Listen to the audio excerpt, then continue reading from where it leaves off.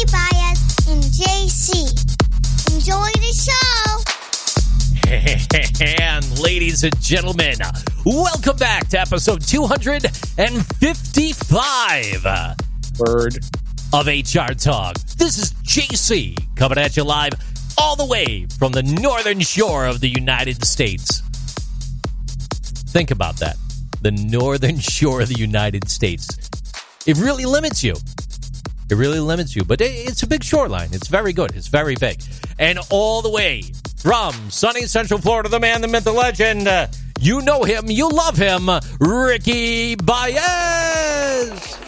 Hello. How you a lot doing, of man? people will call where you're from North Mexico. That's what the face calls it. Because I guess he's Canadian. I don't know. North Mexico. Listen to that guy. That's funny. It's good stuff. Hey, the face. This is good to be back. I missed the face as well. I do have a update from the face of the franchise for you, by the way, Rick. Uh-oh. Go ahead. Yes. My last update was he will never be back on the program until you get him that thing that he wants. That's the last thing I know. What's the thing that he wants? I cannot get him plastic surgery to fix his face. I can't do that. He keeps asking for it. See, I'm telling him, I can't do that, brother. I thought, and this is just me, I thought what he wanted was those burritos from that, what's the name of that place in Diego's in the kind Cocoa Beach. Diego's in Cocoa Beach, I think it is. Something like that. I have been there. There was a It's so picture good. that went out on the Instagram, on the I HR saw it. Talk Yeah, I saw Instagram that. of that place. It's got the name of it on there. I don't know if you have the Instagram Hold on, I do. pulled Hold up, on, but hold on, give me a if you go there, it's an amazing spot. They've got like all these different hot sauces and amazing different. If you're a Space Coast junkie, listen, Elon, while you're down there for the launches and stuff, go to this joint, best tacos in town. Ricky, what's the name of it? The kind Diego's. There it is. Dakine, Diego's. It is amazing food. That's what I'm talking Amazing about. food. Dude, and it's cost effective, too, at the same time. It really, really is. It's probably one of the better spots I've been to in that area. Hey, Mr. Baez, how you doing today? You doing good? I'm doing good. Just, I'm excited, JC. Ask me why I'm excited. Why are you excited? Dude, NFL is back. Dude, let me tell you, how shocking is it to think that in these uncertain times, as college football entire divisions are shut down, we're still going to be able to have that opportunity to support our local teams and watch professional football at home with no one in the stands.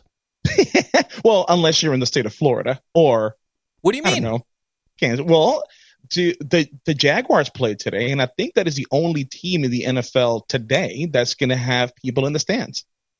Florida, man. So yeah, I mean, obviously it's limited attendance, just like the Thursday night game with Kansas City. But yeah, it's going to be interesting. But nonetheless, I am very excited. I've been waiting for this time of year to finally get here because I just miss some football.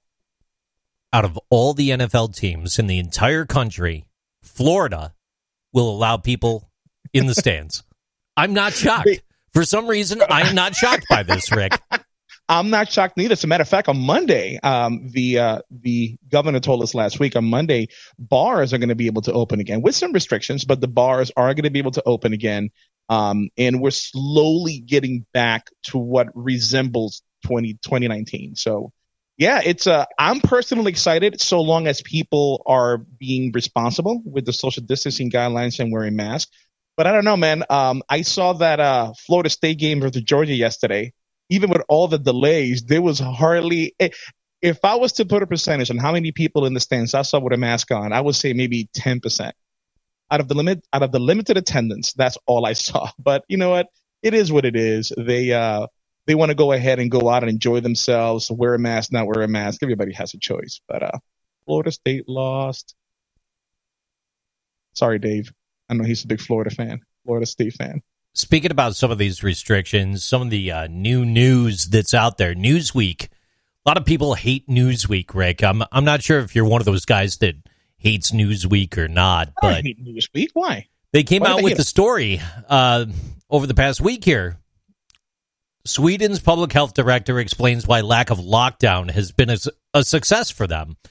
And the Director General of the Public Health Agency of Sweden has said the lack of lockdown was a success for them so far because it meant messages to the public were clear and consistent and placed emphasis on personal responsibility. This approach, he says, meant people understood the guidelines and personal actions they needed to personally take in order to help stop the spread of the COVID. Now, Sweden's decision not to implement a nationwide lockdown to halt the spread of corona was seen as very controversial, very, very largely controversial, especially when initially announced towards the start of the pandemic. Now, since then, it's been widely debated whether this approach has been successful or not. They've ran the numbers, they've looked at the numbers, and the numbers are looking very good that they're in a better spot with this whole, quote, herd immunity thing now that the U.S. is leading with the most COVID-19 cases and deaths in comparison. They don't mention necessarily the population differential, so that's not really necessarily something to get into. But I'll tell you something. There's a great point there to consider when we're talking about the personal responsibility of things, but also at the same time, when it comes down to, like, within your own family, let's say you have a loved one that's in a nursing home that does get sick, and they're many, many states away. It's hard. There's a lot associated with that. And we definitely need to continue to emphasize empathy towards our peers, our coworkers, those around us, our friends and neighbors. It's not that this thing is fake. I mean, it's real, right? But it does bring up the question if what they did in Sweden, putting the responsibility back in the hands of the people, is something that's more in tune with a possible positive step forward. I don't know. What's your take on it, Rick? As I'm sitting here in a lockdown state, as you're just getting to the point of being able to hit some normalcy again, what do you think about all that? So hats off to Sweden. But it's, I guess it depends on the people. So if you leave the responsibility to be, it's on the people that live in that specific country, then it depends. It's going to be different with us than it is for them, because here in the United States, we have a lot of people who are really hardcore one way or hardcore another, and there isn't any type of opportunity. Actually, I take it back. There's plenty of opportunity to really come to the middle and have a good conversation about what's right and what's wrong. Whereas over there in Sweden, I don't think that's how they're doing it over there, but I'm sure the people are more kinder and they have more respect for each other over there than over here. I don't know if what I'm trying to say is actually being articulated properly, but I think over here there's way too many voices, strong opinions one way or another that creates that friction that we're experiencing right now on whether we should or should not wear masks. Well, so I think that's what's working over there. Let's talk about that personal responsibility. Let's talk about those differences of opinion and a little bit of heat associated with that. We saw a lot of that on social media this week. Primarily, there was a published article dated September 2nd of 2020. This is by the HR lady. She's been on the show numerous times. It's titled HR Florida Conference 2020, Huge Disappointment, Big Regret. She states here, and I quote, and this is published on LinkedIn, I am mad, disappointed, and downright disgusted. Why? HR Florida State Council, state affiliate for sure, forced the HR Florida Conference to go live in person as well as virtual. California's is in October and 100% virtual. WTF. Most attendees changed to virtual, and many speakers said, hell no, we are backing out. So the remaining speakers, such as me, were asked to do more. Because we want to help, we said yes. Sure, that sounds good, but what that really means is more than triple the work for free. Live, pre-recorded, and virtual Q&A at a third time slot. I almost said hell no, but hell no too. But many volunteers who put the conference together got stuck with this selfish council decision. Did I mention that we report to Money Hungry National? Sure. So I decided to help these volunteers out, many whom I know personally and who have worked harder than ever to put this conference together. So I decided to, quote, suck it up, buttercup, and do what is good for the greater cause. I did, and I regret it. The article goes on for quite a ways. There's a lot that talks about the limited expo vendors, the venue,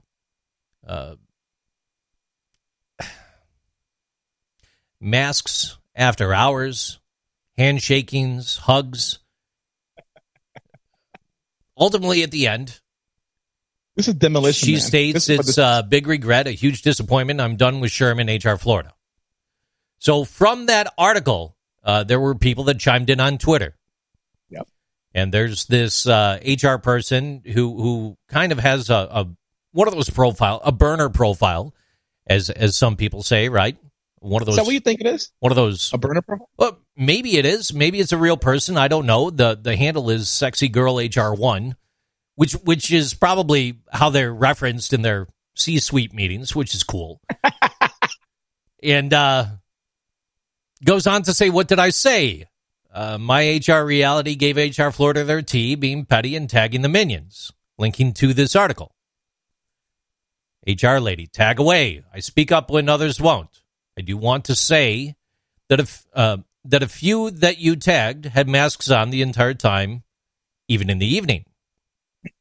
Response back, fair. I was tagging because they helped make the disaster happen on site.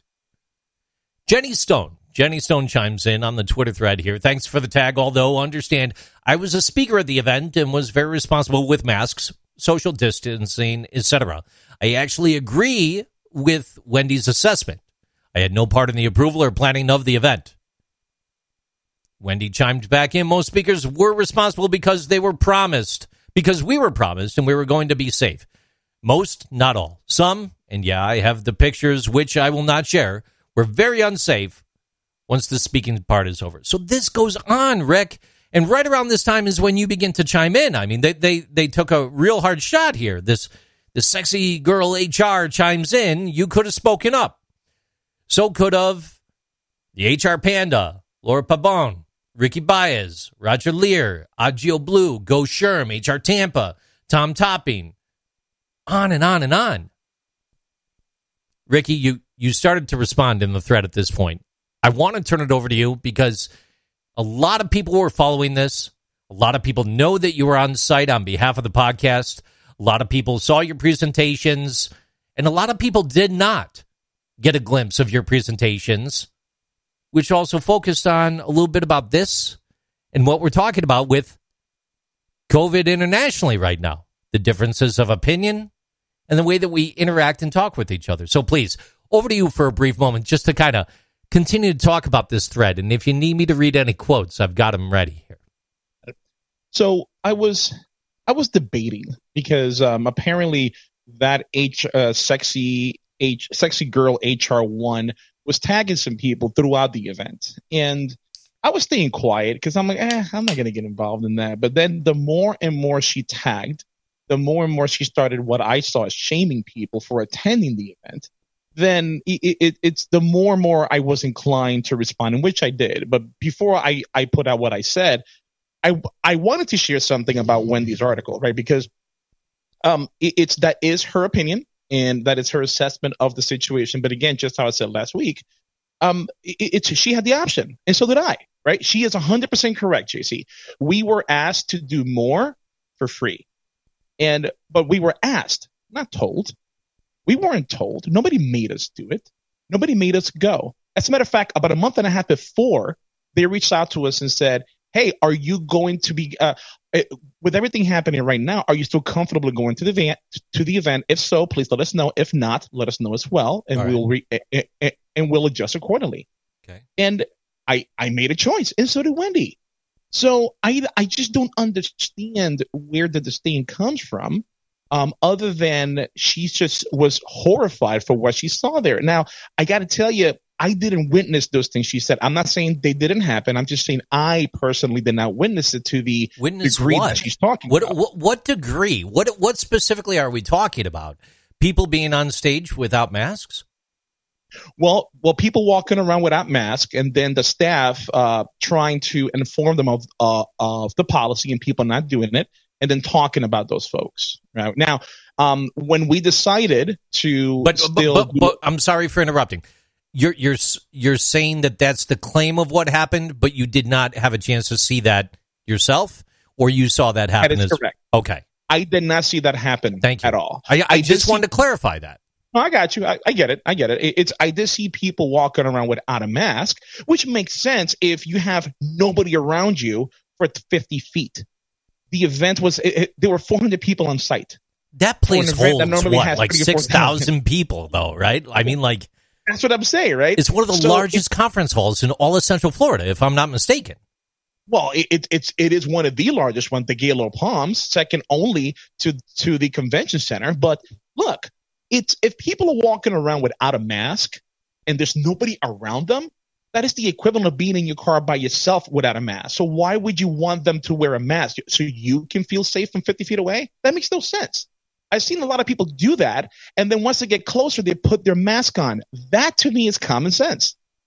And they did tell us, because I was concerned, because I had to go on stage and I like to walk around, and the parameters they gave me, leadership, was if you're going to be on stage and stay on stage, you can take your mask off because people are safe, at a safe distance. But if you're going to walk around in the audience, put your mask on. How far away was that first row of chairs from the stage? I want to say 15, 20 feet.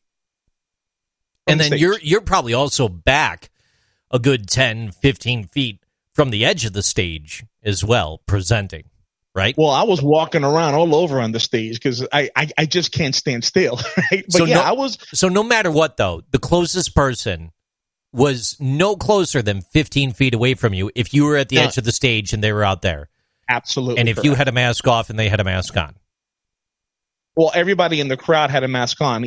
So, yes, I had my mask off, but I was on stage, right? So, yeah, you're right. No more than 15 feet. And CDC recommends 6 feet, right? So I just don't see what the issue is. But again, she may have seen something I haven't seen. But JC, that's one issue.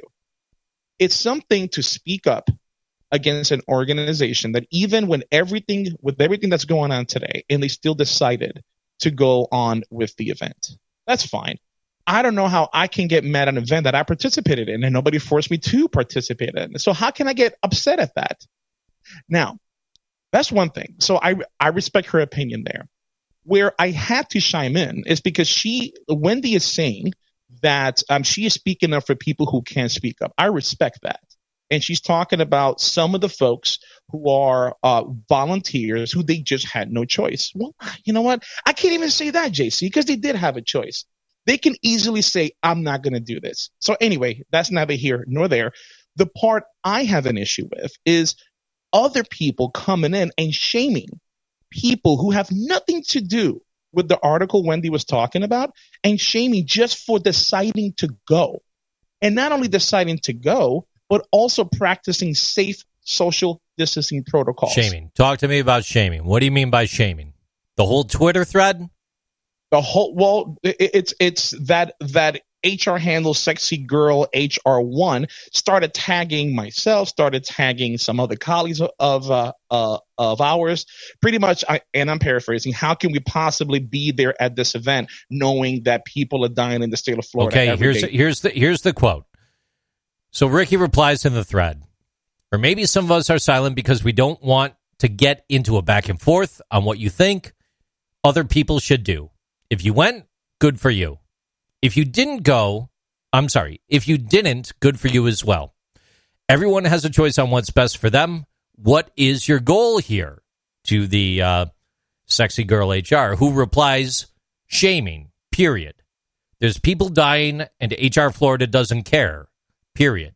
Money over morals. And then I respond, well, you know what? That's unfortunate. Had you attended the event, you would have seen my presentation where we talked about healthy conflict and focusing on the issue and not on people. It may help you get your point across better than shaming, especially being in human resources. So expand upon that for me. Why especially in human resources? Well, because in human resources, you're supposed to be a critical thinker, and you're supposed to take a step back and look at the overall issue from a bird's eye view. Yes, you are supposed to dive deep and then dissect every little detail. But at the end of the day, you got to take a step back and figure out what's the goal, what's the purpose. And at the end of the day, if she wanted to shame HR Florida, then that's fine. Go ahead and do that for their decision to go on with the event. But the people who attended, who were following the protocols, leave them out of it. Why are you shaming them? That is a form of bullying. And look, I got thick skin. That doesn't bother me.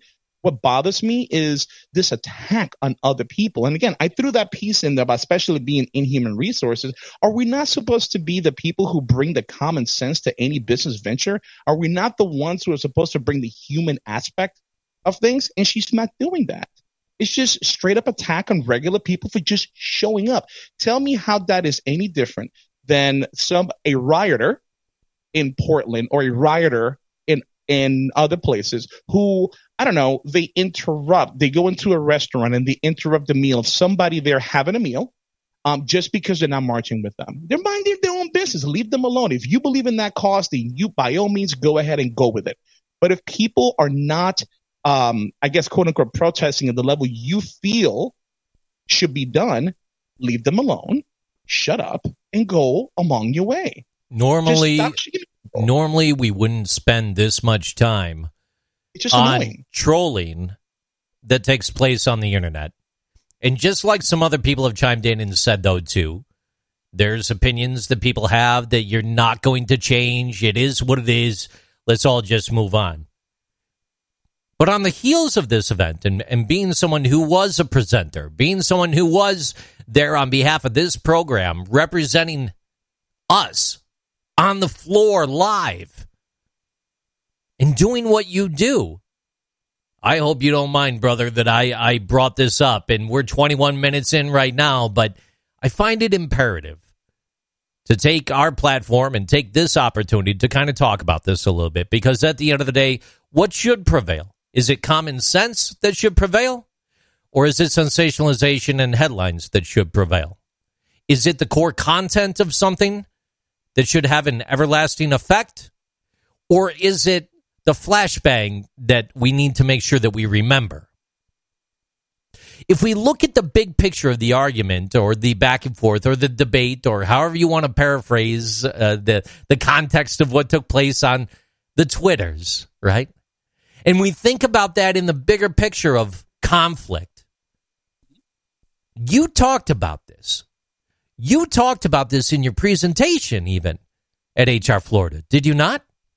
I did. I talked about the importance of healthy conflict and how to address an issue directly in a positive, constructive way that helps the understanding of the points of view and moving forward. And that is when you talk about an issue and not the people surrounding the issue. Okay, got it. That was the key point that I had there. So breaking down and the big differential being the issue rather than the people.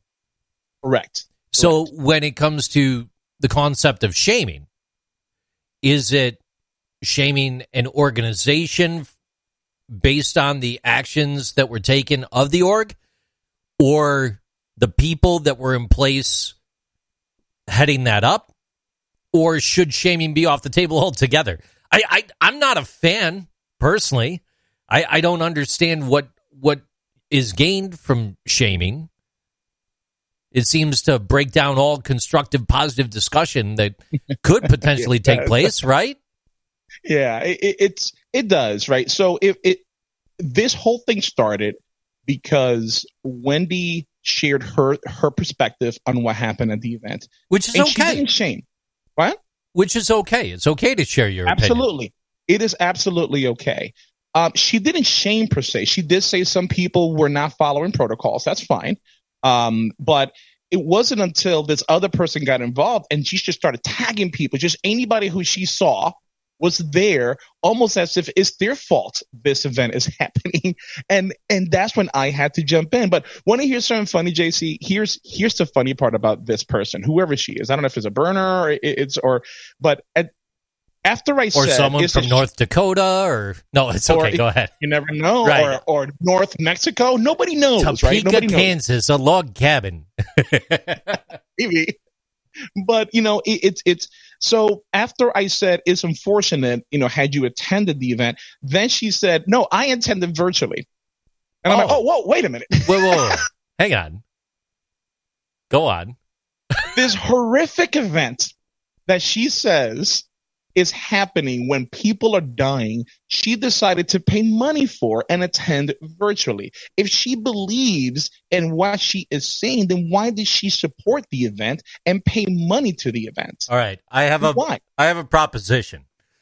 Go ahead. Approximately 25 minutes into the program today, what I would like to propose is to the individual that is behind that Twitter handle that does have these strong opinions. Let's make this constructive. Let's have a good discussion. I personally would like to invite you on the program. You do not have to tell us your name. You don't even have to turn your video camera on. We'll give you the call-in telephone line. Use caller ID blocking even if you desire. If you want to get one of those little voice things so you sound like Darth Vader, that's fine too. Like, no problem there. I want to give you that opportunity to have a good one-on-one discussion with Ricky here. Yep. And just kind of like have those differences of opinion on the table at the same time to discuss and see what we could accomplish rather than barbs and shots that are thrown on Twitter that are limited to X amount of characters, and there's not much that we could do. Let's see what we could do on this show. What do you think, Rick? Absolutely. I will love for that person to come forward, and exactly how you said it, will take all the processes to make sure that her identity or his identity is not identified if that's not what you want to do. So me putting that offer out there to the individual, I'm also extending that to you. Since you're a co-host on the program, you kind of don't have a choice, but you've already agreed to do so. So the floor is open. Whomever you are, feel free to reach out to the program or Ricky directly. Feel free to reach Ricky directly, actually. And I promise I will not shame. I will not shame. My goal here is to hold you to that. I'm going to hold you to it. Go right ahead. See, go right ahead. Accountability between us at the end of the day, ladies and gentlemen. Yes. We help each other, and we look out for each other. That's right. So that's what we're supposed to be doing. Let's do it. Let's do it. Let's open the floor. Let's have that discussion and get that done. Why not? Yes. Absolutely. COVID-related news continues from there, though. Okay, so we talked about national to international perspective. We talked about the HR Florida conference and some things that were experienced there and the social media uproar over the past week and the shaming and the insanity of it all. But at the same time, Ricky, the EEOC did come out with some stuff. Did you know that? Weekly. From the nationallawreview.com, more EEOC COVID-19 guidance, testing, screening, managers, confidentiality, and telework.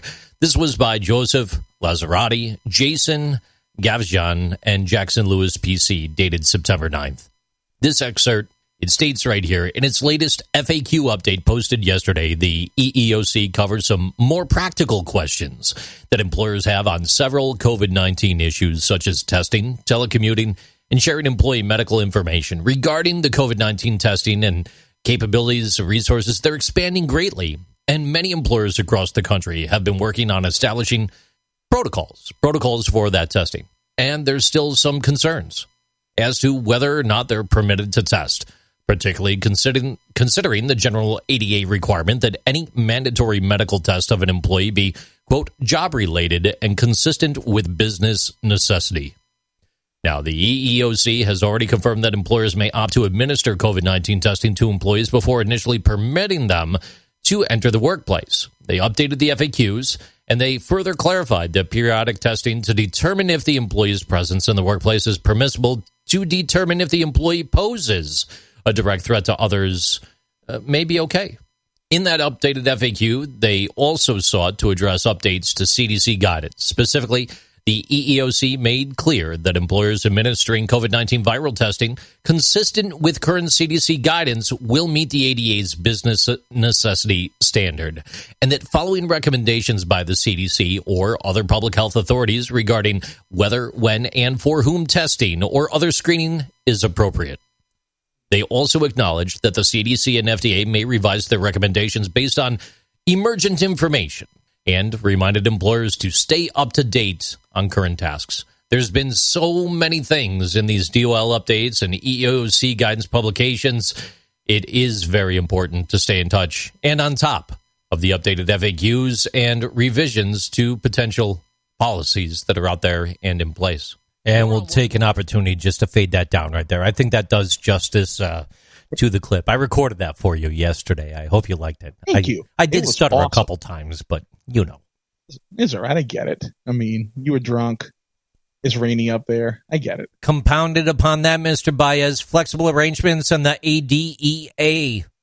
In its June 2020 update, as you know, the EEOC did underscore that the Age Discrimination in Employment Act, ADEA, does not prohibit covered employees from offering greater flexibility to employees 65 years of age or older who are at a higher risk of severe illness if they contract COVID-19. The ADEA prohibits less favorable treatment of older workers, and the guidelines have been updated to make this explicit. So, a lot going on, big updates in the EEOC ADA world. You're a big ADA fan. Talk to me. I'm surprised the ADEA is relevant with this situation because I think the ADA, the Americans with Disabilities Act, should hold its own water when it comes to this, regardless of age, whether you're over 40 or under 40. I get it, though. I get it because they are correct. Older associates are more prone to this illness, and they are going to require more assistance, more accommodation. But that's when the Americans with Disabilities Act comes into play. And with the Americans with Disabilities Act, what that requires employers to do is to have a dynamic dialogue, not to provide an accommodation, but to have a dynamic dialogue and then in concert, then come up with an accommodation that's reasonable and it doesn't put the organization in a hardship. Now, that means something different today than what it did a year ago. Because today, JC, there's a lot of organizations that are really screwing up when it comes to this, and this is the kind of things that keeps David Miklas rich and Paige the lawyer lady rich, right? Starks, right? Paige Starks, right? Yeah, because employers keep messing up, right? And the way they keep messing up is they're not having the dynamic dialogue with the associate. They're just assuming because they have a symptom, automatically stay home, no pay, no nothing, without any conversation of a flexible work arrangement that the law requires them to have a conversation on. So let me ask you, JC. Yes. In your opinion, as an employer or as an employee, for that matter, if you have a child at home that tested positive for COVID-19, can your employer prevent you from coming into work?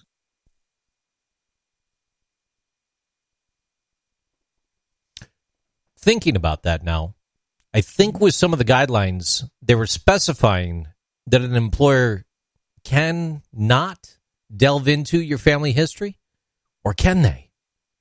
Where's that line now? So that's why I brought that up, right? Because of GINA, the Genetic Information Disabilities Act, something like that.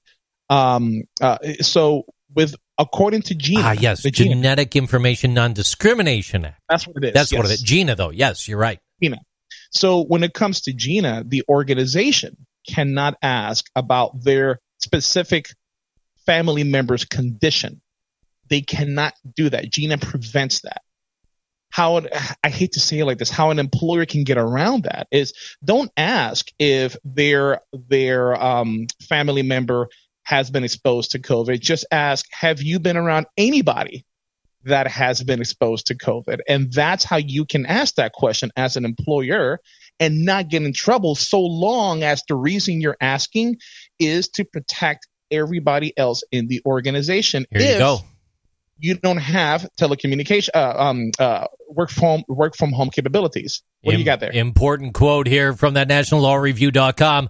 Employers may not, however, ask an employee entering the workplace if he or she has family members who have COVID-19 or symptoms associated with COVID-19. The EEOC's guidelines state that GINA, the Genetic Information Non-Discrimination Act, prohibits such inquiries. The EEOC's inquiry prohibition seems to extend only to family members, as the guidelines acknowledge that GINA, quote, does not prohibit an employer from asking employees whether they have had contact with anyone diagnosed with COVID-19 or who may have symptoms associated with the disease.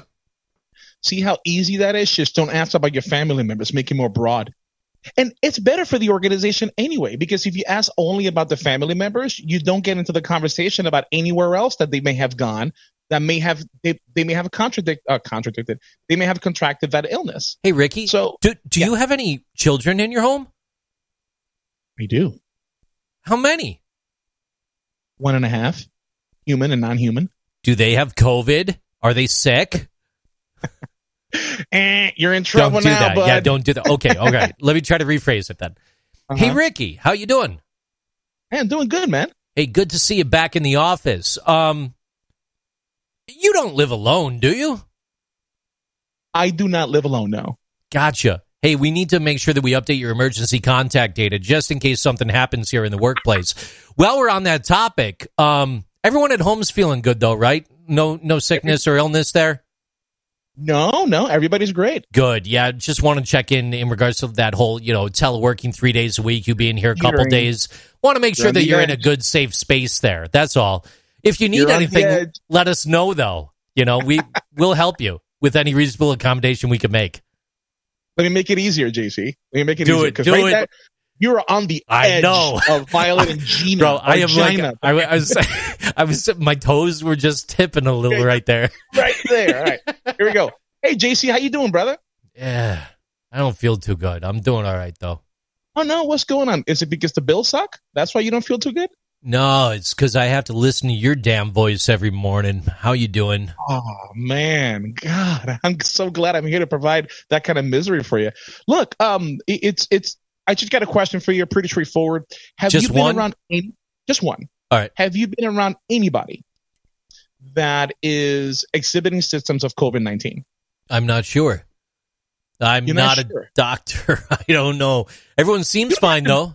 I mean, you don't look sick. To see if somebody, well, you don't have to be a doctor for somebody to tell you if they are or are not exhibiting symptoms. Right? Well, you don't seem sick to me, so I'm good. I mean, mentally I am. It's okay. Wow. But I mean, physically, no. but most people I'm around seem fine. Everyone seems fine.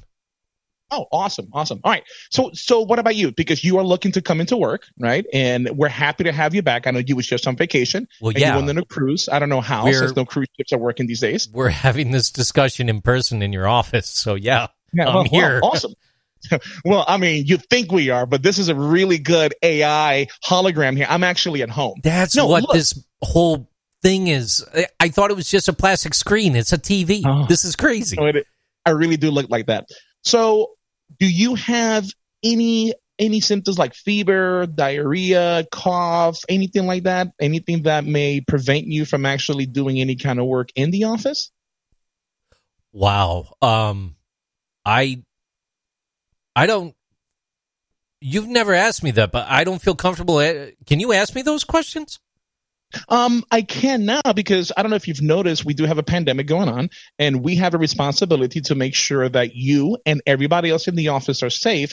So the only reason why I'm asking those questions is just to make sure, as a precaution, that in case you are exhibiting those symptoms, there are other alternatives for you to be able to work other than coming into the office. No, I got you. In respecting what you're asking, everyone's good. I'm just a little uncomfortable about the potential, medical info discussion type talk, but okay. for the most part, all good. Thank you. Okay. So I can respect that, right? But we do have a pandemic, and I have a responsibility to make sure everybody in the office is safe. I can guarantee the only reason I'm asking these questions is for your safety and everybody else's safety. It's a good thing you brought that up, because today, when I did come in before walking in here for this conference with you, out on the floor, Janet, she's not looking too hot, and she's got that real nasty cough. I don't know who to tell about that, though. Well, you kind of do, because you just told me about it, and we'll look into it. Thank you very much. I appreciate that, JC. I will let her know you're the one who brought that over to our attention. Thank you. So I'm just kidding. I'm not going to do that. but yeah, JC, it's important that you that you let us know if you're exhibiting these symptoms. So are you saying you are exhibiting, or you're not exhibiting? I am not. I am not.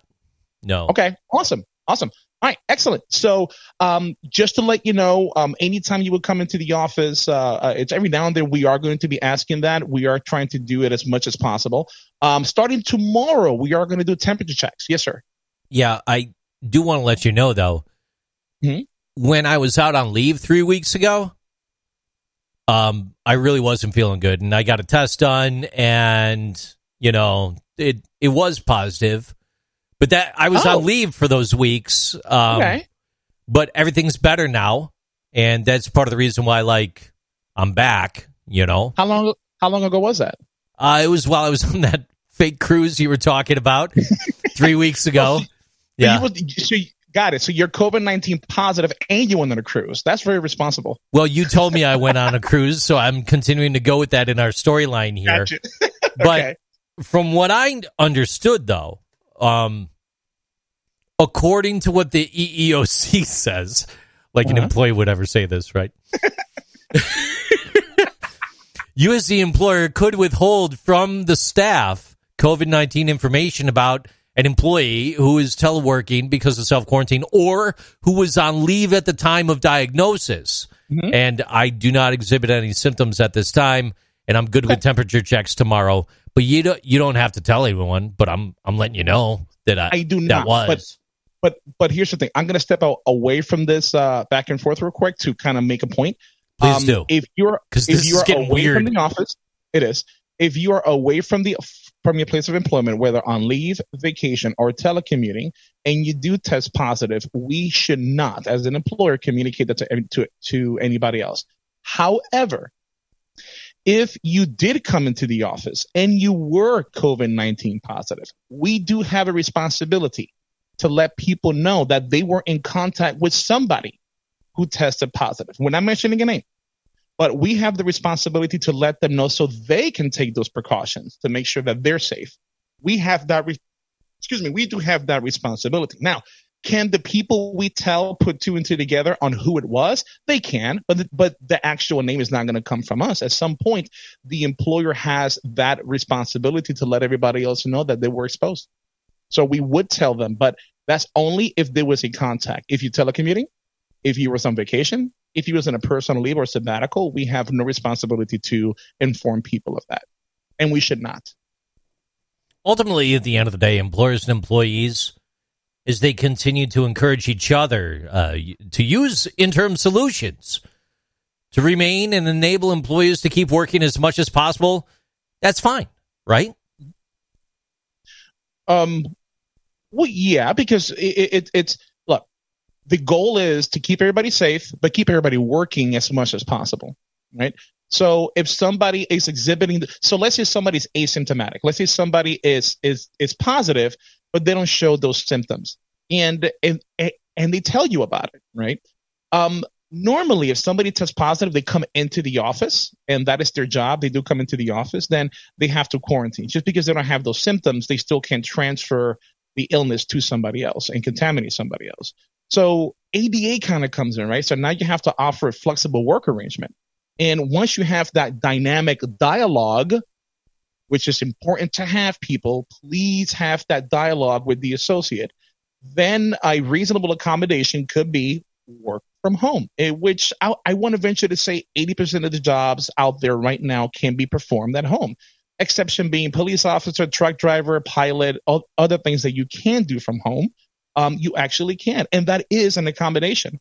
So there's no reason why an organization should say no to that type of an accommodation when 80%, and again, I'm using that number very loosely, when most of the country today is working virtually. And a lot of organizations are being progressive and saying, you know what? We're going to take this pandemic as the kick in the butt that we needed to actually start offering work from home options that we should have done 10 years ago. So I'm glad a pandemic had to step in and do that for people. Your opinion here, and we've kind of talked about this before. There's a lot of articles that are being published right now in regards to return to work guidance and things to consider as kids are going back to school and employers are having people report back to the office. And there's whole new industries being built and established based on plexiglass and tissues, right? Where when you don't own your building, okay, and you're leasing, and you're in that long-term lease. Maybe you've got 10 more years ahead of you, right? Where's that fine line between what is now your cost that you have to factor for and what is the cost you need to press forward in your negotiations with your landlord? That is an awesome question that I don't have the answer to right now, but I can venture to guess. In the absence of a law that says that the landowner is responsible or the rentee is responsible, in the absence of that, I would think there should be something in the contract that they have on who's responsible for these kinds of accommodation costs. One example is if you're leasing the building and you have 500 parking spots, but out of those 500 parking spots, only 5 of them are handicap spots. I don't know what the law is. I'm sure that's a law that says you have to have X amount of handicap spots per regular spots. But as your associates, the disabled associate count rise, and they get parking decals, disabled parking decals, then I would assume there has to be some kind of verbiage in the contract that talks about who's responsible for that kind of a cost. But that is an amazing question that I'm sure a lot of organizations are running into right now, especially when they lease buildings and everything happening right now. And you are in a position where you fought to have a seat at the table. You are now in those big meetings. You're playing the game of numbers. You're doing what you need to do from a leadership perspective, doing it the right way, and representing human resources from a different angle and perspective. And now you have your hands on all these laws, rules, guidelines, the DOL stuff, the EEOC stuff, and you're trying to do the right thing so people don't pick up the phone and call that employment labor attorney, right? So you're trying to knock it out of the park, and now you've got a laundry list of requests that need to go into place before some employees start showing back up on site. How stringently do you enforce it from your HR seat? How much do you have to lobby to make sure that there's enhanced filtration systems, that there's 8-foot glass partitions, that there's more space allocation, that we need to double our IT budget so people have equipment at home and in the office so they don't have to bring equipment back and forth, so that there's a less likelihood of transmission of disease, etc. Where do you draw that fine line in these discussions? And then aside from that, how do you champion your point of view? This is a lot of money at play here. It is. So this is when you, as the HR business partner, really need to be very articulate in the numbers game, how this affects the business from a numbers perspective, right? So obviously, if you tell the business that if you tell a business that normally does not work from home, that now they have to spend $80,000 in upgrades to equipment and service to be able to support a workforce to work from home. Obviously, the CFO or the chief financial officer, their eyes are going to go wide open and they're going to say, absolutely not. But if you communicate how much a legal situation is going to cost for not doing that, which is going to be a lot more than $80,000, at the end of the day, is numbers and cents. And if you're able to say that if we spend $80,000 on good IT infrastructure, it's going to help us stay away from legal waters that maybe cost us $300,000 to defend, it's pretty simple of what kind of decision they have to make. So HR folks out now there, at the same articulate time, your point in numbers. At the same time, though, brother, you're not playing, but you're stuck with a position where the building you once had might only be ever a quarter to a half full. Yeah. And now you're stuck in a lease for like 10 years at the same time or more, right? Do you begin subleasing? Do you contact your local taco cantina? You know what I mean? Azteca, come set up shop in the other half. Send them a bill. Yeah. I mean, how can you devise or be part of the team that devises an effective plan when you're stuck in these leases? And who's got your back from a business perspective as far as trying to break the lease, get out of the lease, all that legal mumbo jumbo that you might have to get into to remain solvent as an organization at the same time?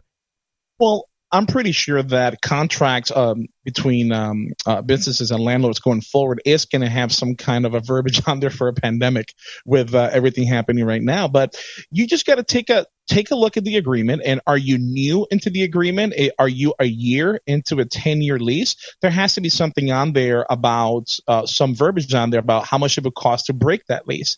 And you just run those numbers. If it's going to cost us $10,000 to stay open, to have, I don't know, 10% of the staff there, is it feasible? Is it fiscally responsible to keep going in that lease?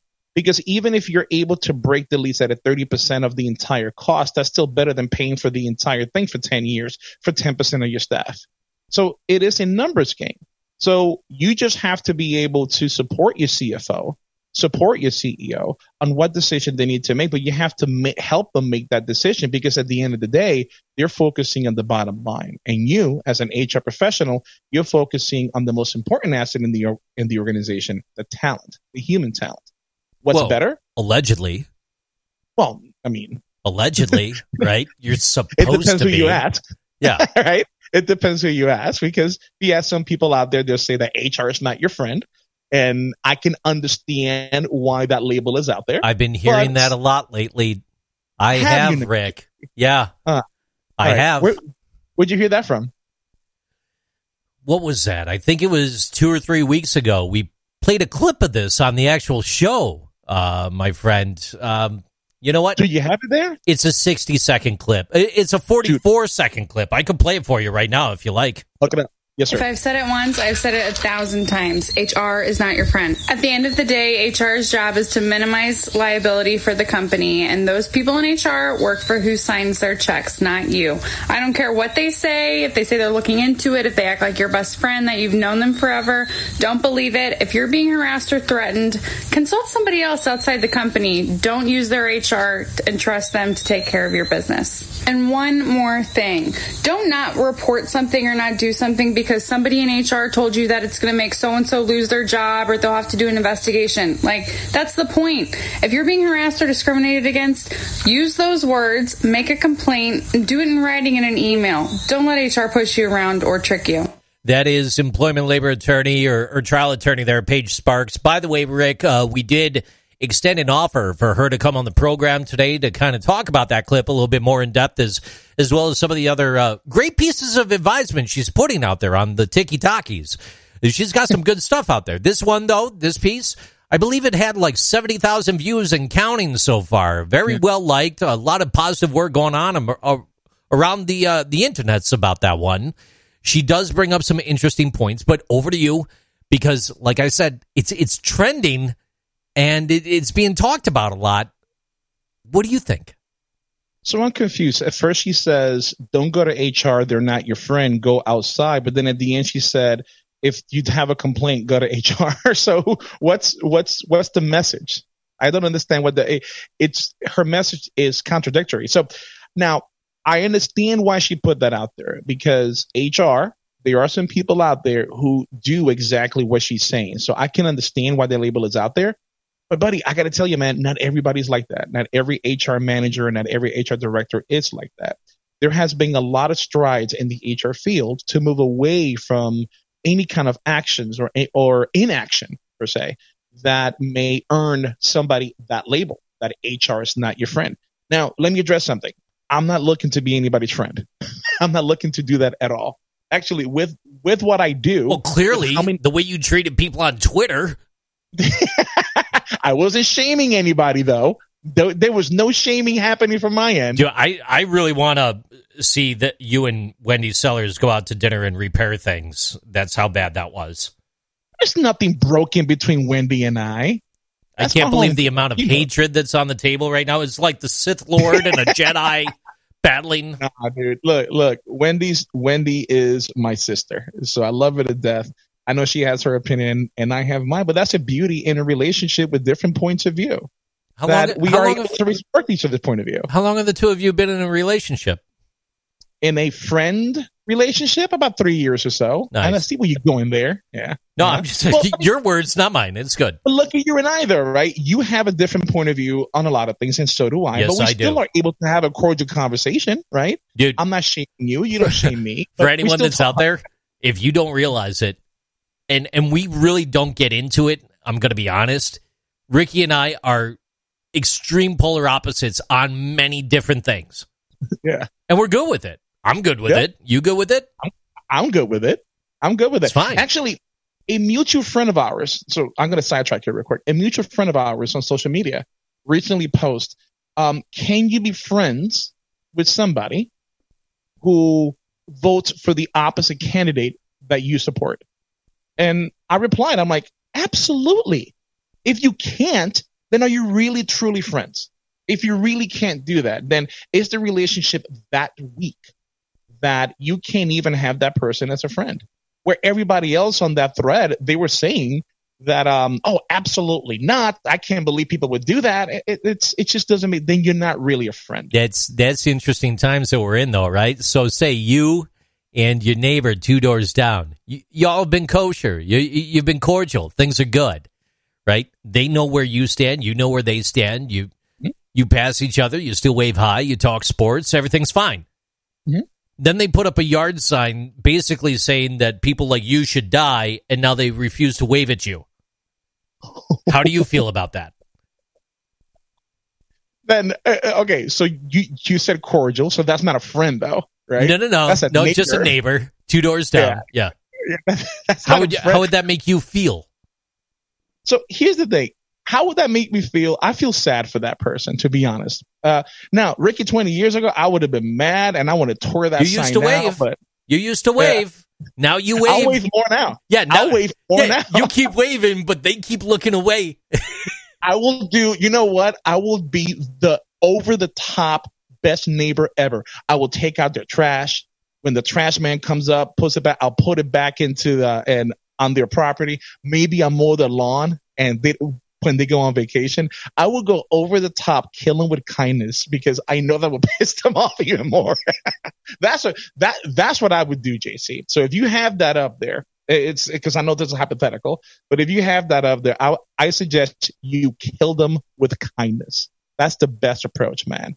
So that's what I would do. But going back to the original topic, you are able to have those differences of opinion, and you can still have those cordial conversations. Again, that was my presentation, JC, about having healthy conflict. And another thing that I talked about is the ability to talk about religion and politics in the office, or even at home, or even on a personal party that you have at home. You should be able to do that to really engage in really good dialogue where it progresses the topic forward. People learn from that way. But people get too much into their emotions and their feelings, and next thing you know, you can't talk about it, and anything you say, it's everybody's too freaking sensitive these days, man. That's I guess that's where I'm coming from. But from a work perspective, coming back to work, I don't even know how we started going down this path, JC. What was the original question? I forgot. Everyone hates HR. That's right. Yeah. Page. Thank you. Yeah. Appreciate that. Yeah. So yeah, I don't think everybody hates HR. I'm going to give it some credit. We have earned that title in the past, but I work tirelessly to make sure that we don't go down that route. And how do we, as HR, make sure that we do what's best, what's fair for the culture of the organization? Is any issue that comes to our table, that comes to our attention, that may compromise what the culture of the organization is all about, whether it's the manager at fault or the employee at fault. If HR does their due diligence to make sure that they handle that issue and they take the appropriate action to prevent that blemish on the culture of the organization, then HR is doing what's fair. And they are doing the best, what's in the best interest of the organization. Because she is right. HR is there to protect the organization. But I think there's some more information needed in that little piece, because it should also say HR does take the side of whoever is right in this situation, whether it's manager or an employee, so long it upholds whatever pillars they have for the culture of the organization. So that's my 2 cents on that piece. I really wish she was here so we could talk about that. So do I. I wanted to talk to her about being a attorney, getting the word out on TikTok too. Yeah. That's really cool, man. It kind of really is. Hopefully we could have her on in the near future. Absolutely, yeah. Rick, there was as we're talking about some of this conflict resolution stuff, there was a article that was put out on a SHRM blog, I think it was, about a week ago. I need your help trying to find this real quick. It was a guy who attended a conference, and he was sharing his perspectives on conflict at work or something based off of his experiences at that conference. I can't find the article, though, anymore. Looking for it right now. Hold on a second. Yeah. Because it seems to be a trend. I mean, which is good, because when we're talking about conflict resolution and the times that we're in right now, it's good to address these things and kind of level the playing field and get to a better spot out there. Man, I had that clip, an article right before the show began, but it seems to have disappeared. I can't find it, Rick. Yeah, I'm looking for it too. I know which one you're talking about, and this person was talking about civility. Having civility in the office, and how you're able to have these hardcore conversations that people hold near on topics that people hold near and dear to their hearts, and with the ability to talk about that. I think he was talking about when he was in college, and he did a presentation and something about either he was for Reagan or anti-Reagan, and then Reagan won, and how he thought people were going to bash him because of his stance on it. And this was back in the early 80s. How people were... yeah, that's the one. This is the article. That's the article. Right? Yes. Yeah, okay. Yeah. So, so he's talking about civility as well, JC, right? So that is a topic that's emerging now. And I guess it's sad that we have to wait for a pandemic like this to happen for that to come up, for people having to stand up for non-civil conversations and to have those civil conversations. So that was my presentation. So I did mine was 5 ways. Well, part of it. Mine was right? 5 ways to make an HR team, build an HR team that doesn't suck. And one of them was to have those healthy conflicts, being able to have civil conversations. However, I don't want HR people or business leaders to just go ahead and start having hard-hitting conversations without knowing what to do in case the conversation starts to head south or the temperature in the room starts to go up. So it's got to be somebody who can read the room really well, somebody who has a backbone and have the communication skills to be able to bring the conversation away from other people. Because once you start getting into a deep, hard-hitting conversation and emotion starts going up, it starts to get personal. And it's up to the leader of that meeting, the leader of that team who's moderating that meeting, to gauge that temperature and bring everything back to the issue, so you can focus on learning from whatever the different points of view are on the table and move the conversation forward. That's the difference between being brutally honest and necessarily honest, which is 2 of the topics that I talked about as well. Why is that funny? Wait, you caught me off guard with that, bro. Hey, it's what I do. I love pressing the buttons and the sound effects, which, by the way, ladies and gentlemen, we are back to our normal setup. I know after last week, there was a lot of question debate, but let me tell you something. We've all been on the road from time to time, and we do the best we can. And for me personally, it's good to be back in the studio and not on the road traveling. Ricky, I want to thank you for accommodating my traveling schedule and helping still get me fed into the program for the past few shows as well. Thank you so much. Well, you did ask for an ADA accommodation, and I'm like, absolutely. It is my duty to do so. You can telecommute. There you go. You see? Hey, guess what? Leadership by example. What's up? Guess what? What? Yes! Love this part. It is time for current events. Current events this week, brought to you in part by all the guests that never show. A little bit of an inside joke there. If you know, you know. So to that, this first story is coming from SI.com. Stop by SI.com/NFL/Jets/news/Carissa Thompson Fox NFL kickoff dream job. Okay. Very, very strong piece here. So look, Carissa Thompson, or Charissa, I hope I didn't say your name wrong. Clarissa. She had the dream of working in sports since she was a little girl. The Fox Sports host and analyst thought this career, holy smokes, JC, she might be an agent working for a team. It was a dream that she had, and she didn't give up on. When her first job in sports was filing employee personnel files at Fox Sports. She was in HR. Having grown up in a home that loved competition, Thompson praised her roots in Seattle for helping to form her into a fanatic of all things sports. While applying at Fox Sports, the only position available at the time was that of an HR assistant. Thompson put in for the job, knowing full well that she didn't have a passion for HR. Who does? Okay. I do. Well, she didn't know that the job would someday lead her to being the host of the Fox NFL kickoff. Thompson says she merely wanted to get her foot in the door to pursue her dream of working in television and sports. She calls it a very special route that led her to where she is today. I ended up getting that job. I lied to get the job. I felt so bad lying in the interview, saying that I wanted to work in HR, Thompson said. I immediately called and told him that I lied about wanting to be in human resources and that this is what I want to do. He ended up giving me the job anyways because I was honest, and a big part of the job was honesty in HR. After 18 months in the role... Hold on. Yes? Hold on. I'm sorry. They gave her the job because she was honest after she initially lied. That's right.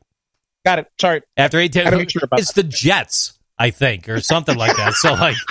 Oh, no, Denver, I think is what it... Anyways, after 18 months in the role, she made a move that set the course of her career in motion. Within Fox Sports, she transferred departments, working in production in L.A., logging tape, and then moved to Denver and became a PA, production assistant, also volunteering to go on air for free to start a demo reel. And after a year in Denver, she got real-world experience. She often thinks back to her time in human resources as absolutely terrible. I just made that last part up because the rest of this article goes on for quite a ways. And okay. I'm not going to paraphrase it all. Look, long story short. She lied. She lied. Yeah, she lied. But she got her foot in the door in HR. So before you think twice about those people that you're hiring into human resources, think 3 times. Because their lies might be truths that save you at the end of the day. What the hell was that? Their lies might be truth that will save you at the end of the day. That might save you at the end of the day, yes. They might. You know what? I don't know what else to say, but you got to give her credit for standing up and being honest at the end of the day. And that hiring manager made a choice to still bring her on board, even though she lied. She was being honest about lying. It's too late, right? My thing is, why'd you lie to begin with? So what do you do in that situation? You personally, okay? You interviewed someone, they lied to you, and the lie was, I love HR. Yeah, absolutely. I listen to every podcast you do. And then they come back, they call you back, and they're like, I don't even know who you are. So this is in the interview where I'm supposed to make an assessment based on a 30-minute or an hour conversation on your entire life to see what kind of character you have and what kind of character I'm going to bring on board. Yes. Already starting on the wrong foot. I have a big issue with liars, a huge issues with liars, right? I tell my team on day one, orientation, once I tell them all about who we are and the culture that they're about to embark on, I always tell them, don't ever lie to me. That is the quickest way how to become a customer, is to lie, right? Just tell me the truth and we'll learn from whatever mistakes you have done to make sure that we progress forward. There's that term again. So if somebody came to me and first said A, and then later on they come back and say, you know what, I lied, it's actually B, I had a change of heart. Then I have to question, how many times are you going to do that if I bring you on board? So chances are I'm not going to bring that person on board. Now, somebody could give me a really good Academy Award-winning performance and just convince me otherwise after the fact. I'm always willing to listen to why they lied. But outside of a really strong argument, I'm not going to hire you. That's just me. Because I need honesty and I need total transparency on my team and everybody I work with.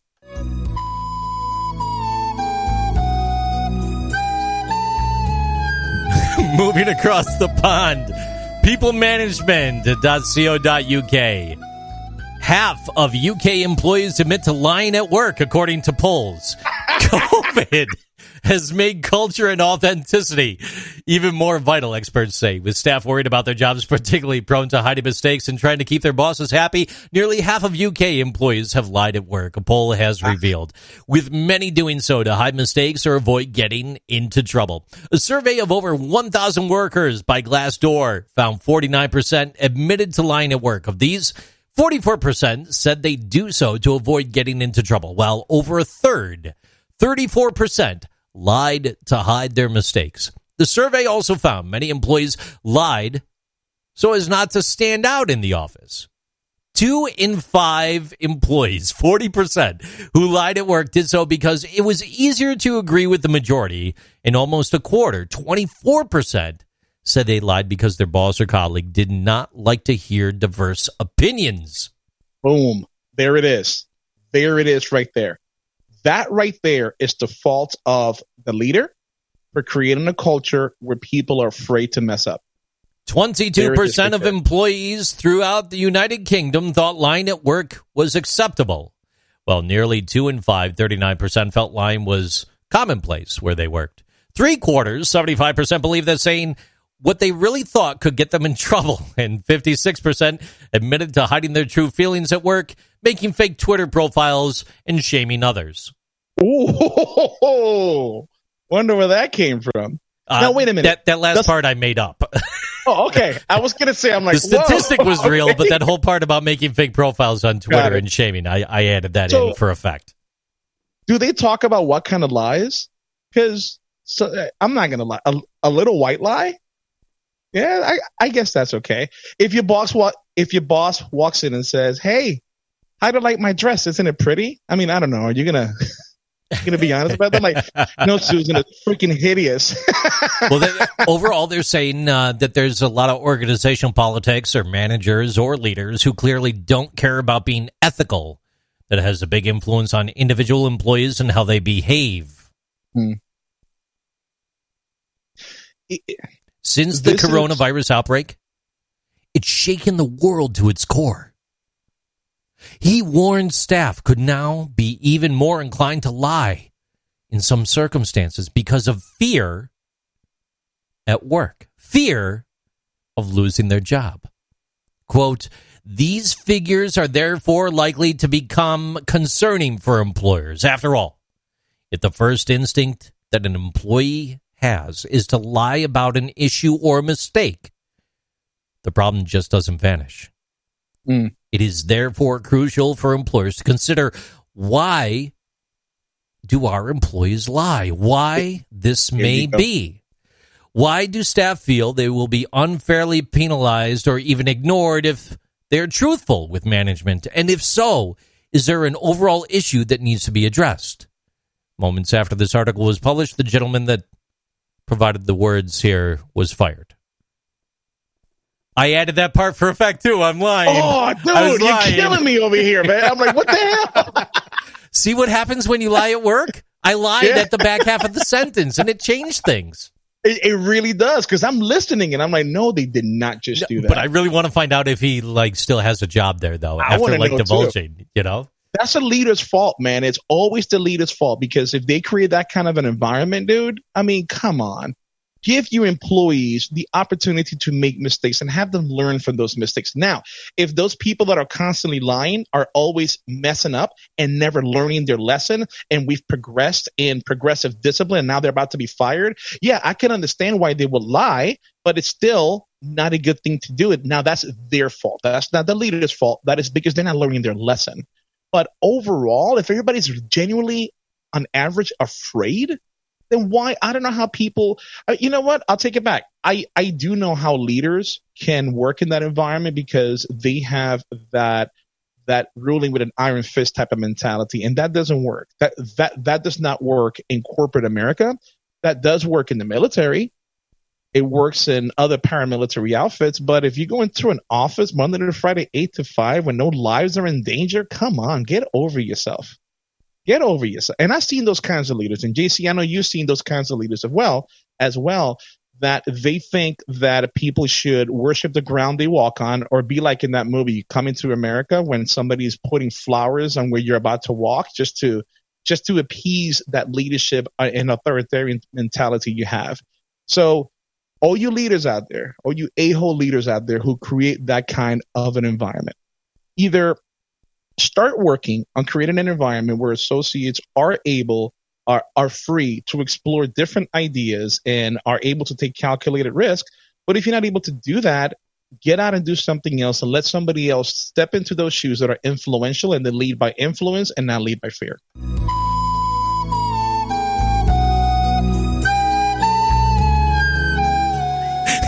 I love that note. I love that note. Hey, according to CNN Business, Rick, Netflix CEO Reed Hastings admits that he's been lying when he said his family is most important. In the article, that's the headline, right? Hastings revealed this lesson in his new book, No Rules, that was released this past week. Marriage counseling has played a big role in Reed Hastings' success, the Netflix co-founder and co-CEO told Poppy Harlow of CNN Business. In an interview on Thursday with Harlow, Hastings said the marriage counselor he went to with his wife of 29 years helped him see that he was a systematic liar. He would say things like family is most important, not because he meant it, but because it was conventional to say that. The CEO said that even though he was projecting those values, he would stay at work at night after night, if employees had issues. He ended up ignoring his family, but that changed eventually. Quote, in my marriage, I became much more honest and candid, and that helped us tremendously. That marriage counselor turned out to be the best CEO coach I ever had. Hastings has sought to improve his work relationships too, speaking about his push for radical candor within Netflix. Hastings said a vice president at Netflix recently told him he's unempathetic. He does not encourage criticism. He said that even with his success, getting negative feedback is still painful. But it helps him explore changes that need to be made instead of fighting it, which he admits is his natural inclination. Although he's looking forward to returning to the office one day, he noted that he has been working from home for 20 years on nights and weekends. Yes, he's still eager to get back to the office soon, but only as soon as there's a vaccine. He does not state in the article whether or not he'll be one of the first people to get that vaccine, though. Nor does it state anything about shaming others because they didn't have vaccines and went to HR conferences. But when it comes to shifting and adapting production because of the coronavirus, Hastings said Netflix is able to produce in Canada, Europe, and Asia, where the coronavirus is less widespread than it is in the United States, where it's projected to go away after the elections. I lied and added that last part. Really? Back to you. You don't say. I feel bad for the guy. I really do feel bad for the guy because did you hear? Well, I mean, obviously, the part that hit me the most is that he touts that family is the most important thing, but he's sacrificing the family to keep addressing employee issues. So he stays at work late to address those employee issues to make sure that he is pushing that mentality that family is always first. So I can only assume that the reason he stays so late is because he is that kind of a guy, that he's emotionally and physically and spiritually invested in the organization so much that he's neglecting his own work-life balance to do so. So it's commendable, but I feel bad for his spouse and the kids who do suffer in the process. I feel bad for him, Rick, and here's why. Because Carol Baskin is going to be on Dancing with the Stars, and she became famous through Netflix, and he wasn't invited. I read about that. You're right. That is messed up. He's made so many people famous, and he gets no credit for it. That is messed up. But you know what, though? I'm sure his family do enjoy that millionaire lifestyle. I'm sure they do. They're hating it. Yeah. They'd rather have mac and cheese and jet. Yeah, let's have mac and cheese and struggle sharing bologna. Right? No. You're enjoying it. Don't even. remember, that kind of work ethic is what got him to where he is today. Let's be honest about that, right? And once you get comfortable to a specific lifestyle, it doesn't become that goal. It becomes the norm.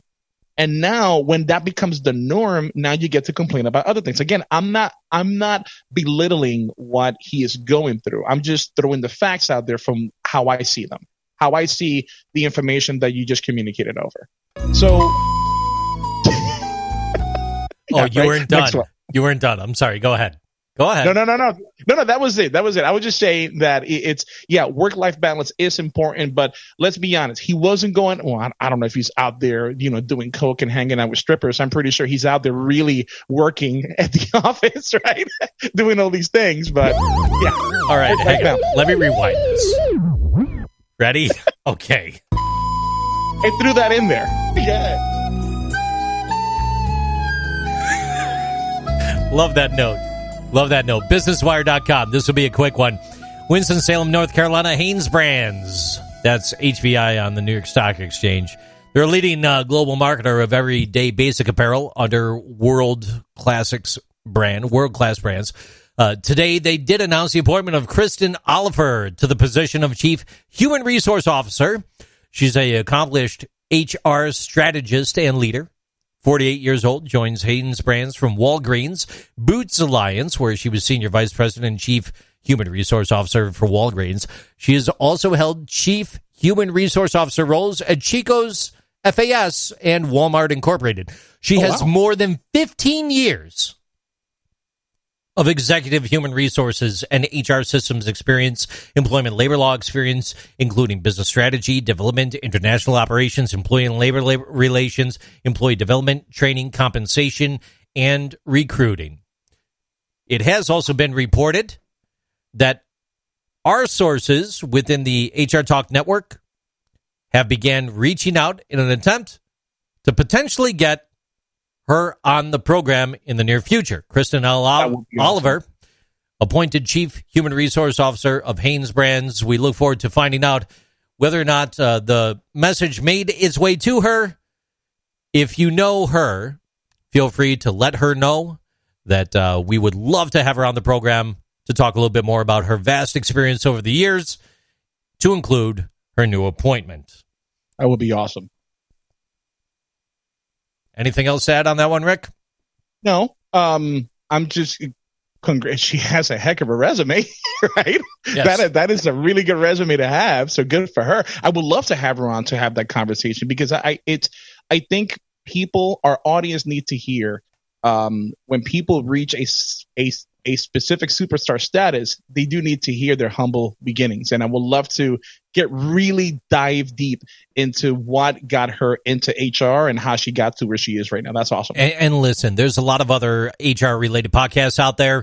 Sometimes we put things out there into the world where it doesn't always pan out on this program because of who we are and our style. And with that being said, should any of these people decide to go on another program, go for it. Great. Absolutely. It's only going to make us all stronger at the end of the day. Right. Your last current event news article of today, and this one's, I love that note. It's going to be really, really quick. This is from Harper's Bazaar. As we move forward into Stranger Things Season 4 debuting, it has officially been reported that Season 4 will not be the end of the series. Awesome. I love that show. I'm assuming you've been keeping up? Oh, yeah. Dude, I don't know what it is about shows that take place in the 80s that are just spot on. That's one of them. And, bro, have you been keeping up with Cobra Kai? That is a whole other show. No, watch the entire thing. We do have to talk about that a little bit more. Manny talks. Yeah. He listens to this show all the time. He said that he was about to delve into watching the Cobra Kai series as per our recommendation from the last episode, and we should probably get him on the program at some point as well. Yes, he's down in Texas. Great guy. He's got a lot to say, a lot of good things going on there. Guess what, Rick? What? Can't have a show without this. For Florida Man Stories. Florida Man Stories. This one's coming to us from WHIO TV 7. Florida woman has been bitten by an alligator while trimming her trees. Out of Fort Myers, a Florida woman was bitten by an alligator Thursday morning while she was trimming some trees by the edge of a lake. The Florida Wildlife and Conservation Commission said a 27-year-old woman who has not been identified was bitten on both legs around 9 a.m. by a 10-foot, 4-inch alligator. She's in stable condition after being taken to the hospital and treated for her injuries. I think Florida is the only state that you can be killed by a gator, you can be killed by a shark, you can be killed by a frozen iguana falling from a tree, and lightning, all in the same year. I don't know of any other state that has that kind of... and a meth head, right? That too. I don't know of any other state that has that kind of danger out there, that diverse danger for the citizens and visitors. You know. Story! Your final story of the day. This is coming from dailymail.co.uk. Florida woman, 19 years old, offered a deputy oral sex if he'd give back her confiscated jewel. She needed it for anxiety after she was arrested for urinating in front of a police car. The 19-year-old woman was arrested Sunday in Leesburg, Florida. Cops found her heavily intoxicated, sitting on the median of Highway 27. She urinated in front of a deputy squad car and then was arrested. While being taken into local jail, she offered oral sex to the officer to give her the confiscated Juul e-cigarette back, according to the arrest affidavit. She was charged with disorderly intoxication, a misdemeanor, and offering a bribe to a public servant, which is also a felony. So next week's Florida Man story is going to be Leesburg police officer accept bribe and lets criminal go. Oh, man. Oh, no. Well, look, at the end of the day, the deputies, they did speak with her boyfriend, who is 22 years old and smelled of alcohol as well. In the discussion, they wound up arresting him for drunk driving as well. So, oh, wow. Yeah. Okay. Just a bad day for that couple all the way around. Does the boyfriend know that the offer that she proposed to the deputy? I believe that's why they went to talk to him, and then they arrested him for drunk driving. She was she was listed as working in real estate in her arrest paperwork. It was released from Lake County Jail after posting $3,000 bond. Her arraignment is set for September 29th. Now, I don't know if she's an independent real estate person or she works for a real estate company. I'm sure when they find out about this, she may not be a real estate agent for that company much longer. I have nothing else to say about that. Yeah. Got nothing else, man. I got nothing. You know, I'm even going to stop. I'm going to stop the music because I was going to make final thoughts quick, and I'm still flabbergasted by that. Anyways, I'll final thoughts over to you to start. It's too much. It is, and I know JC, I've gotten some feedback on my Twitter feed and my Instagram about why am I pushing so hard for people to be kind, and my is it because you were mean to me last week? Mean. You probably deserved it. So here's the thing, right? So when I see. No, they weren't like, oh my God, why are you pushing? Like, hey, so what's going on? Are you okay? Look, guys, I'm okay. Thank you for the feedback. Thank you for following up and for the kind gesture. I'm seeing a lot of people attacking each other. I'm seeing a lot of people that go out of their way to be an ass to each other. And it's just, I think people should go out of their way to be kind to each other until it becomes as normal to be kind to each other as people are a-holes to each other right now. So that's why I keep pushing that. Just be kind to one another. You never know what somebody's going through. You never know what is the straw that might break their back. So just be out there to make sure you connect with people and you help them out the best way you can, and just be a kind human being. That's my final thoughts. My final thought over here, wrapping up and heading directly into the goodbye here at the same time. I think that we really should redress a emergent offer to the HR lady, Wendy Sellers, have her on and have the two of you chat for a little bit. Might not be a bad idea. I think that could help bring some finality to the world of Twitter and a lot of the discussions that are taking place at this time. Ladies and gentlemen, on behalf of Senior Executive Lucy, who we absolutely love, appreciate, and adore for everything that she does for the program, big thank you going out to our temporary interns. Big apology going out to Edel Feinberg. We completely understand that you will not be helping us with social media now, and that was misconstrued by our intern. Messed up. An apology out to Paige Sparks. Looks like our schedules didn't work out today. You're certainly more than welcome to come back into the program.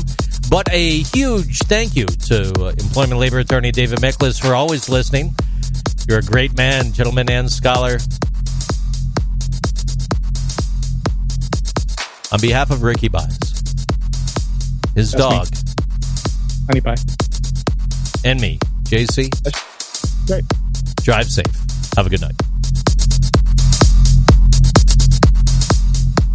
I'm going to go get me a spicy burrito. Oh, yeah. Next week we've got some great clips from HR Florida, some vendors that you sat down and talked with. We're going to be dropping some serious knowledge with some great stories next week. Stay tuned. I'm still not getting my spicy burrito.